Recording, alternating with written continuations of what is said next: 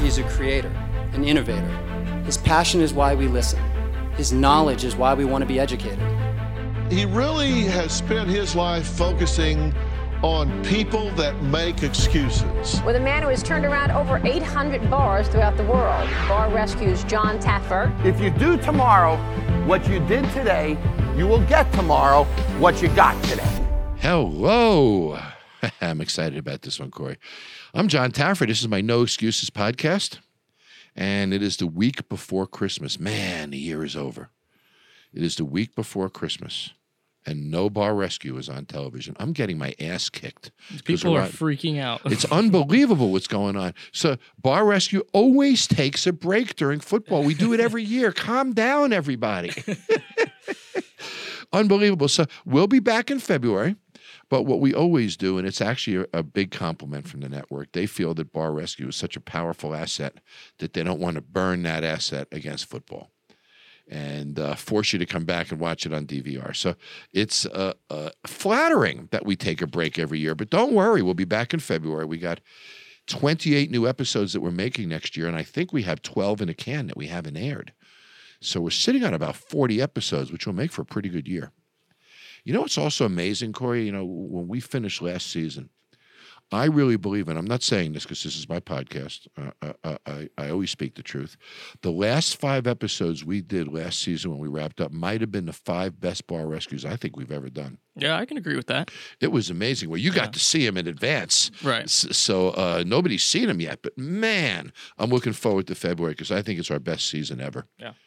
You know, I wanted to do something special in December. We've been doing this. This is our third episode of doing these look backs. But, you know, over the past year and a half, we've done about 79 interviews on this show. And it's amazing to do a podcast like this. Not only do I get to talk to all of you with audience call-ins and interact with you, but I get to interact with amazing people on this podcast. And, you know, when I think about the athletes, the actors, the comics, the medical professionals, the politicians, the Vegas performers, the business leaders that have all been on this podcast, it's amazing what I've learned, Corey, over these 79 weeks of doing this with all these guests. Oh, yeah, me too. Well, you know, at the end of the year, those of you who know me well know I always love to be inspirational. I always like to send some type of a positive message when I'm not throwing food. But so this is a very special episode. So are the last 2. So for this series of podcasts in December, we wanted to do not a clip show, but a look back at some of the most inspirational and meaningful interviews that we've done in the past year and a half. So these are not one sentence of one person, another sentence of another. This is a very special show where we're taking actual moments, several moments or clips from complete interviews to really highlight inspirational and motivational aspects of the things that I've learned as we've gone down this podcast journey together this past year and a half. My first guest is not only hysterical. This guy was a teacher, a school teacher, who became a comic and is one of the most successful comics in America right now. His story was really a powerful story because it was a story of changing one's life from one career into another career. And as one who was a musician, and I was a musician when I was a kid, when I went on stage, I could always hide behind my drum set or hide behind an instrument. When you're a comedian, there's no hiding, Corey. You're standing there, that light is on you, the microphone's in front of you. Right. It's just you, buddy. It's like having your pants down. Well, Bill Engvall is a master comedian. You all know who he is. We've all seen him on television, heard him on radio, seen him in sitcoms and in comedy specials. Bill started as a school teacher and somehow found the courage to chase his dream and change his entire life midstream. It's an incredibly motivational and inspirational story to hear those things. Now, me, I went into the television business late in my life. I had never done that before. So many of us go down the path of life that we started with because we think we can't make change, but you can. You can change your entire career trajectory. You can change your direction. People go to college in the middle of their lives. I launched a television career in the middle of my lives. The point is that whatever you're doing, you can change it if you want to. Whatever is missing from your life, you can find it. Bill did. So transition, growth, having the courage to take the steps that'll really turn your life around, that's powerful stuff. And that's why I wanted you to listen to Bill today. Take a listen to this interview for a few minutes. Well, basically, I was in college to be a teacher, but I had discovered women in beer, so studies went out the window. So, because the reason I like kids, enjoy working with them, and I think that teachers who made learning fun, you can remember by name as far back as your schooling goes. And so I always thought that, teachers were entertainers in their own right, but college wasn't working out. And so it kind of just, so I went back to Dallas and became a DJ basically in a nightclub. And they opened up a comedy club down the road, and the bouncer at our club, who was a friend of mine, asked if I wanted to go watch an amateur night. And I said, yeah, let's go watch some people suck. And so we went down there, and a couple rounds of liquid encouragement went through us, and the next thing I knew, they had talked me into going on stage, and I had no act. All I did was talk about, what it was like being a DJ and some funny stories. Because, we've always had comedy around our house. My dad always had, the Button Down Mind of Bob Newhart albums, and I had bought Steve Martin's Let's Get Small album, which was really the album that kind of, I guess you could say, sparked the interest, but I didn't think you could make a living at it. But you've always sort of had comedy that's about life. So even back then, in your first performance, you just went back and told stories and relatable things of your life. Yeah, which is basically what I do 40 years later. So that's what's amazing. That was the seed that got planted, and I just fell in love with it. I mean, people were laughing and they were having a good time, and I thought, well, this would be. And basically, I got to be honest with you, man.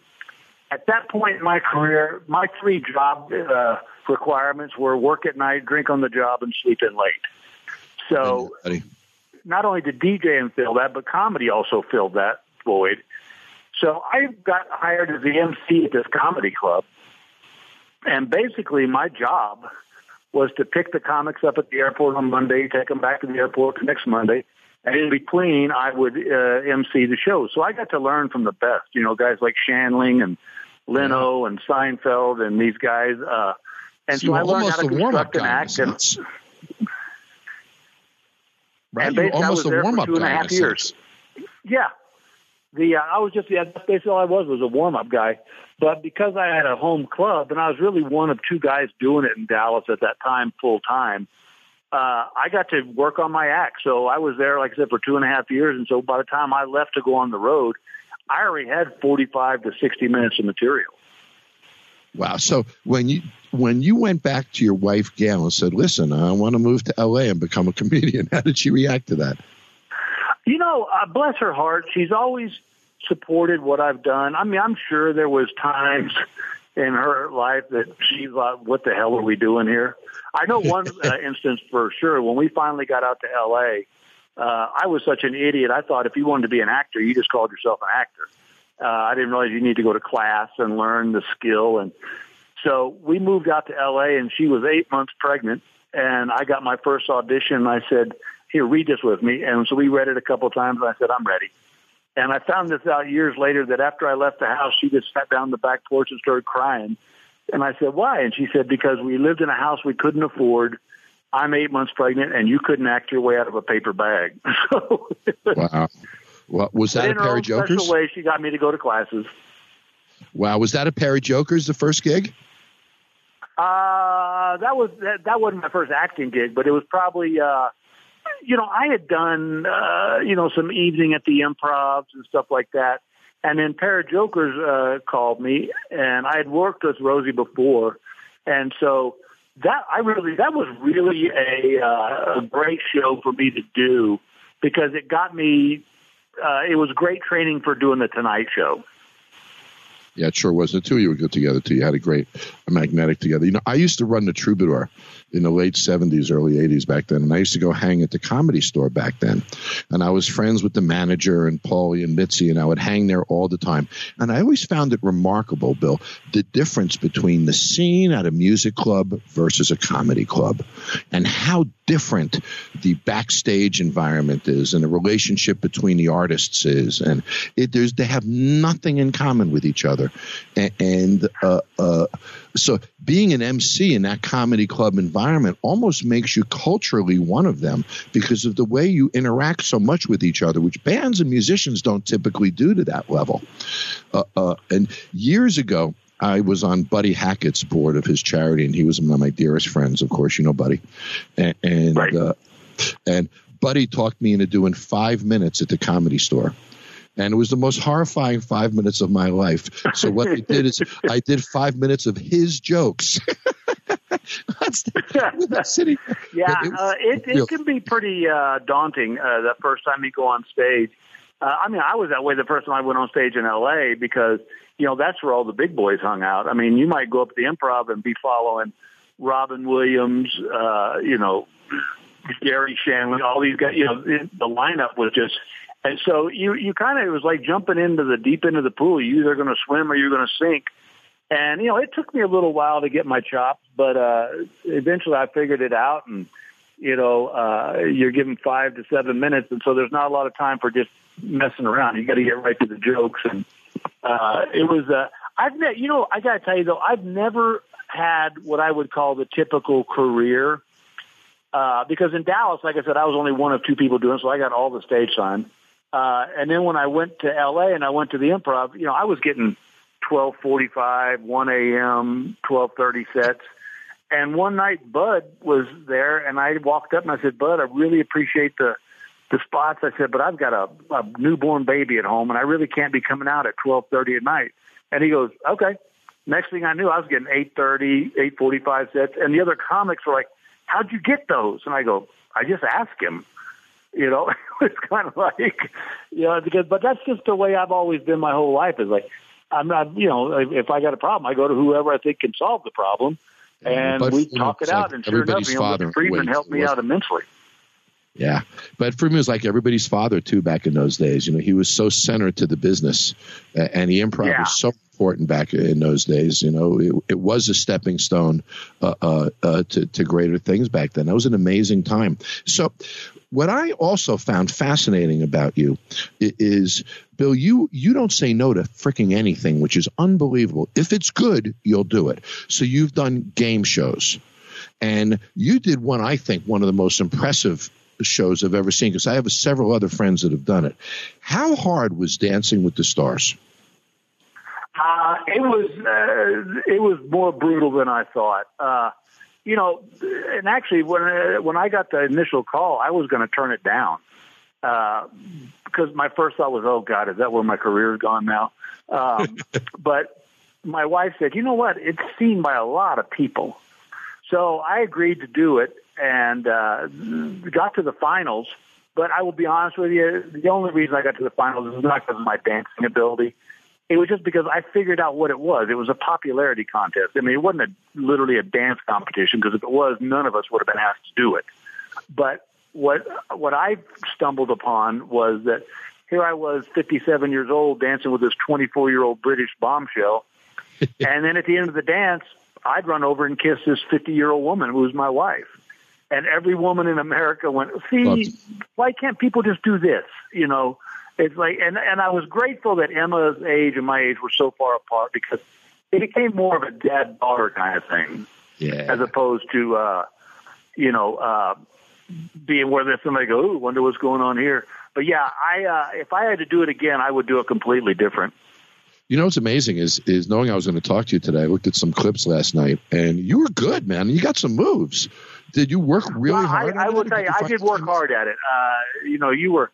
As I tell my audience, by the time I got done, I added up my time on that dance floor, and I realized I had just danced 6 hours a day, 7 days a week for 13 weeks without a day off. And I said, you have to understand something. Guys that are 57 years old are not designed to dance 6 hours a day, 7 days a week. We're designed to dance once a year drunk at a wedding. But I will tell you this, it was the best workout I've ever had in my life. I bet. Were you aching at night when you got home? Oh, God, you have no idea. I literally would just come home and fall into bed fully dressed. Courage. That's what I'd say about Bill. The courage to change careers, the courage to chase a dream, the courage to stand on stage, even when you tell a lousy joke. Could you imagine bombing, Corey? Oh, no. You're on stage, you tell a bad joke, boo, another bad joke, oh, you wind up with 5, 6 in a row. You're losing it, they're booing, they're starting to walk out of the room, it's unraveling, and you still have the courage to get on that stage the next night. That's Bill Engvall. And that's why I wanted you to listen to that interview. If you think there's something about your life that you can't change, that is bullshit. Because you can change it. It's just desire, will, conviction, and everything changes. We'll be right back. Don't shut down this podcast. John Taffer will be right back. Use BetDSI's live betting platform where you can watch all the events and even bet all the games till the final whistle. And new members get a 100% bonus match using promo code TAFFER101. That's double your money to start winning today. So why would you choose BetDSI? First of all, it's been paying winners for 20 years. It's a top-rated site, and you can use your sports knowledge to make some extra cash this week. It is a really friendly interface. It's got a very cool mobile site, and most important, it's got the fastest payouts in the industry. So BetDSI offers options for everything. You can bet on NFL, NBA, NHL, boxing, and all other major sports, politics, reality TV, esports, virtually everything. So try betting at BetDSI, where you can bet on games from start to finish, every play, every minute until the end. And remember, new members get a 100% bonus match using promo code TAFFER101. That's double your money to start winning today.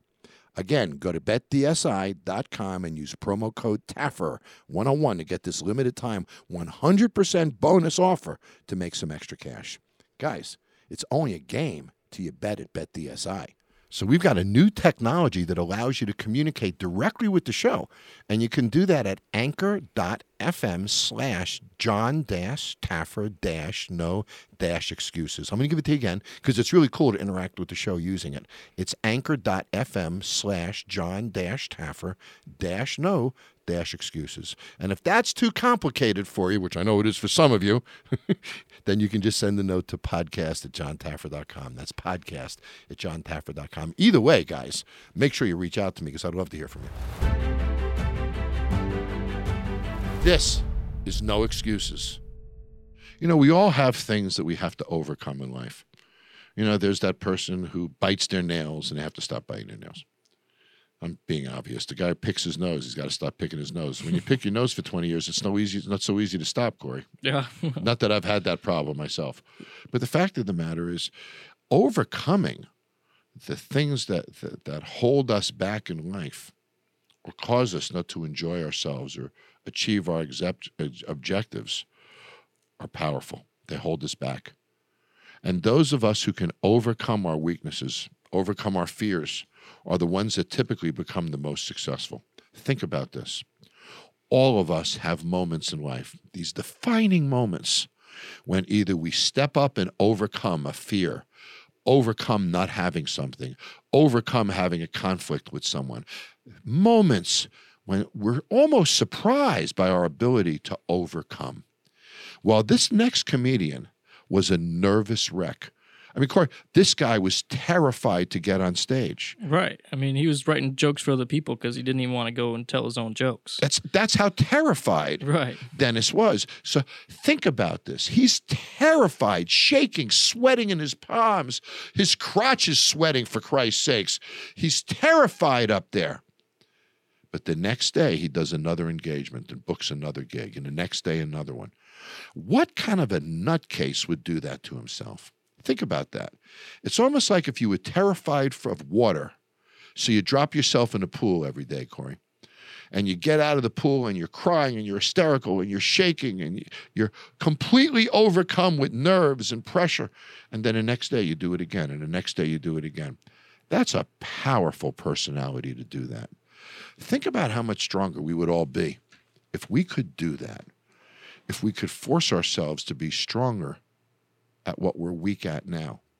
If we could force ourselves to overcome. Dennis Miller is a great comedian, great linguist, by the way. Uses great language, has an intelligent style of comedy. Dennis Miller was terrified to tell a frickin' joke when he first started in this business. He could write them, but he couldn't frickin' tell them. Now look at him. He's been a successful comedian, movie star, writer for years. We all know the name Dennis Miller. Dennis overcame. Dennis learned how to overcome. And when Dennis overcame, he won. His entire life changed. And there's a lesson in this for all of us. All of us have something we can overcome. All of us have something we can conquer, we can change, we can grow, we can manipulate or massage within ourselves to make something better, whether it's personal, business, family. All of us have things to overcome. Those of us who consciously try to overcome them and do, now can put that aside and go on with our lives without that weakness. Dennis did that. And it's a powerful story. That's why I wanted you to listen to Dennis Miller today. Here we go. I was never a very bodacious young man, but I remember writing some jokes for some people who had come through Pittsburgh, and then I saw one of the comedians, and I won't say his name, that's unimportant, but he did it on The Tonight Show. And I remember Johnny Carson pounding the desk, and I was sitting in a $60 a month apartment with a hot plate to cook on, watching somebody with an idea of mine that I had sold him. It was nothing more than that, but I do remember thinking, well, I'm going to have to force feed myself this presenter thing because I don't have this sort of ego to sit out here and broke, bereft, and, unsated and watch other people make Johnny Carson laugh with things I thought of. So that's when I started doing comedy. And at first I was just a little vomitous, as a lot of people are. It's an unnatural act, but that didn't last all that long. I don't want to make it too dramatic. It's at some point you think it's not Vietnam, shut up, tell the jokes. It's interesting. I went through that in TV. The first few episodes of Bar Rescue, I puked before I went on stage. And I know Ozzy did that before he would go on stage years ago. It's interesting that you would have a love for something that was so difficult for you to do in the beginning. And it speaks so much to passion overcoming one's ability at that moment. Well, I don't want to make that more than it is. I'll be honest with you. I've always approached comedy as a job. I don't have the burning thing that some people do. I just did know as I watched another person say something, I thought, well, I guess I have to be the conduit because that's rankling me. But I'd never been one of these kids who was 12 years old and doing Hell's A-Poppin' in the basement at holidays and shit like that. I like to write jokes, and I had to become the guy to tell them. And as far as stand-up goes, I'm fond of it. I've had a great good fortune with it, but I never... I didn't burn to do it like some people, but it is a fun job. When did you find that you were becoming political in your humor? Well, once you're doing Saturday Night Live Weekend Update, people always think that it was some, that's your job. If you want to go in and say, I'd rather not do political humor, they'll say, okay, great, don't do the news. So a bit of it then, and then then you become known as a current topic, topical comedian. So I just pulled on that thread. I'm always fascinated when people talk about how they'd like to be known by the public. I was shocked that anybody cared. So when I found a hook, I just stayed with it. I know it doesn't sound exciting, but then all of a sudden people said, well, he does funny jokes about the events in the news. I started doing it. I think the first time I was probably didn't betray, that I was completely liberal, and I've never been completely liberal. I'm socially liberal, but I'm fiscally, and at least as far as the war on terror, stuff like that goes, I'm conservative. I remember they made fun of James Stockdale when Ross Perot picked him as his VP, and I remember I didn't like that by liberals. I thought that they were acting fast and loose with a man who, quite frankly, we were lucky to have run as a vice president. I don't care if he's bad on TV. TV's crap. So I remember when they started making fun of him, I thought the liberal room might be getting a little too hip for me. It's interesting. So you made that shift. You almost sound a little like Charles Krauthammer, who made the shift at about the same time in his life. But there's a quote here that you said that I was just hysterical when I read it. When you wrote, "I don't respect Bill Clinton." And I love this quote that you gave. "Clinton's my age. I know how full of shit I am. So I look at him and think, I know you. You're the guy who used to tap the keg." I do.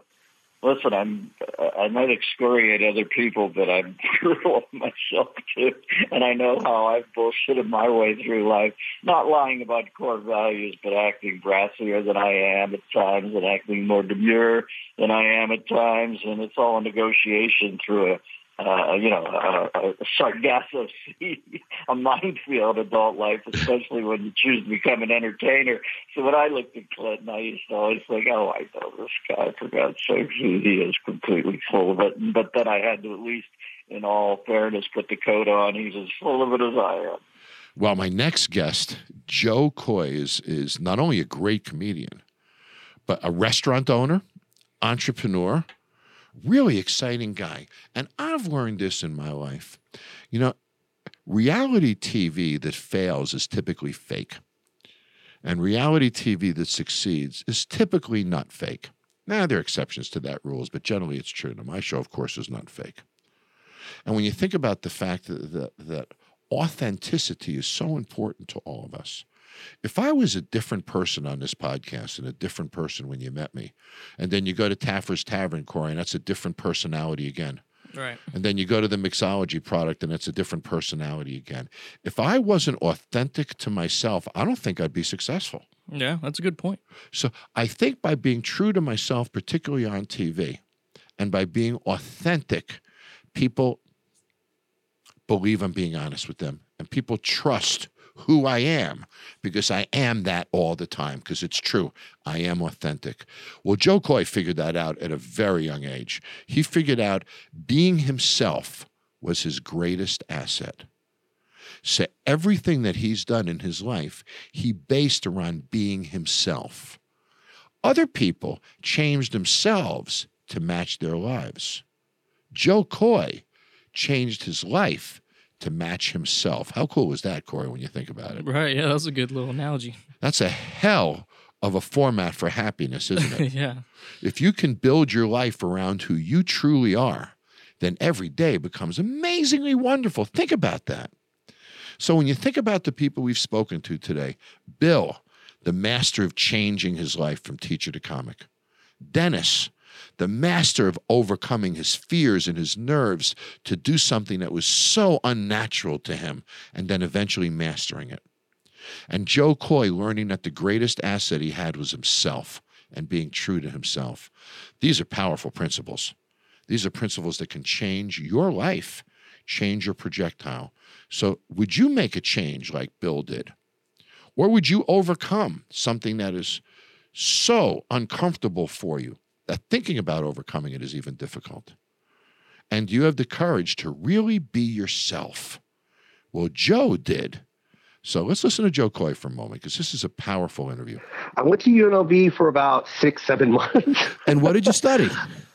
The basics, just whatever it was that you had to take, the electives and stuff like that.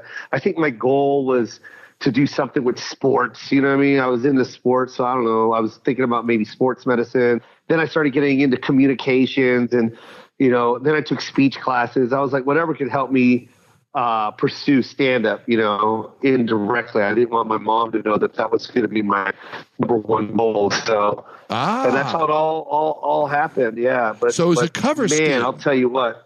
So it was basically a cover scheme, yeah. So you went to college. She's thinking that you're learning, setting yourself up with your business degrees, and the entire time you knew you wanted to be a comedian.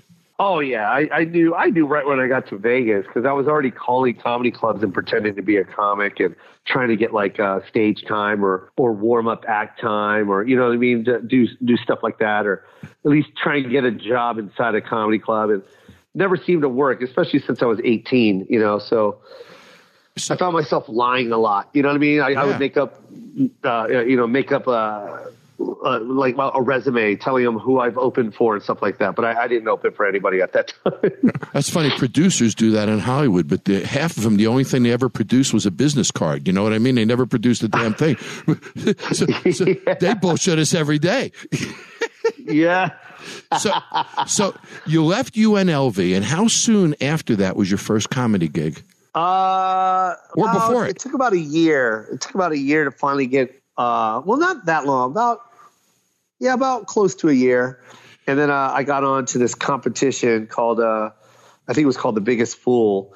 And it was a comedy competition for local comics. And I thought in my head I was going to crush. And, man, I ate it so bad, man. It was one of the worst times of my life. Wow. So you went out there. You thought you were going to hit a home run, and you completely bombed? Oh, bombed so bad, man. It was so bad, yeah. So what did you do after not that? Good. Did you reevaluate if you wanted to be a comedian? How hard did that hit you?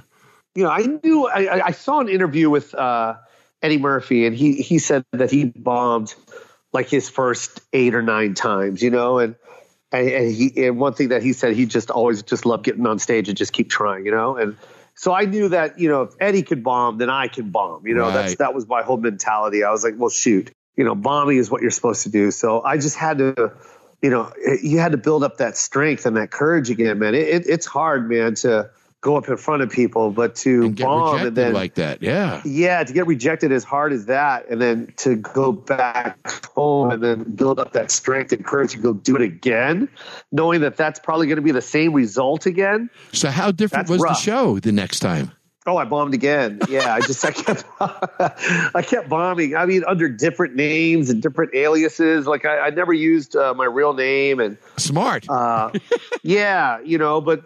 And then, you know, and then I started getting, you know, coffee houses, and that's where it all started taking off for me, were the coffee houses. So for you, and I've watched you, Joe, you're really funny, buddy. And I was watching a bunch of YouTube videos today. You are just a funny, but you talk so much about the simplicities of life and make them funny. Right? Oh, thank you. You're big about looking at all the things around you and doing very relatable comedy. Was there some point between those bomb shows and you becoming successful when you started to become maybe more authentic to yourself? Yeah, I think what it was, you know, they always say this when you first start doing stand-up that, you know, you'll find your voice in 10 years. And when you first start stand-up, you don't know what that means. You know what I mean? You're like, what are you talking about? I know my voice now. Like, you're very hard-headed. But after you put in your licks and your times and you licked your wounds and you've said it, you bombed enough and said a bunch of dumb shit. You know what I mean? That makes sense. Yeah. And you start weeding through your little diary of stuff that you've done. Then you start to weed it out and realize, oh, this is what I'm supposed to be talking about. Yeah. I get it now. And that's usually right around 10 years. And they're right. Every comic that starts off, you know, I heard it and I want everyone else to hear it. See me in 10 years, because in 10 years, you're going to really, really know what you want to talk about. And once you really know what you want to talk about, then that's when comedy really starts for you, you know? Yeah, you're unbelievably authentic, though. You're just you up there. Oh, thank you, man. I really, you know, one of the things that I love about stand-up is being able to be vulnerable and just tell the truth, because the audience knows when you're telling the truth. Right. I mean, they'll laugh with you, you know, they'll love. Who doesn't like to laugh? But they also know when it's not real and when they know it's fake, you know?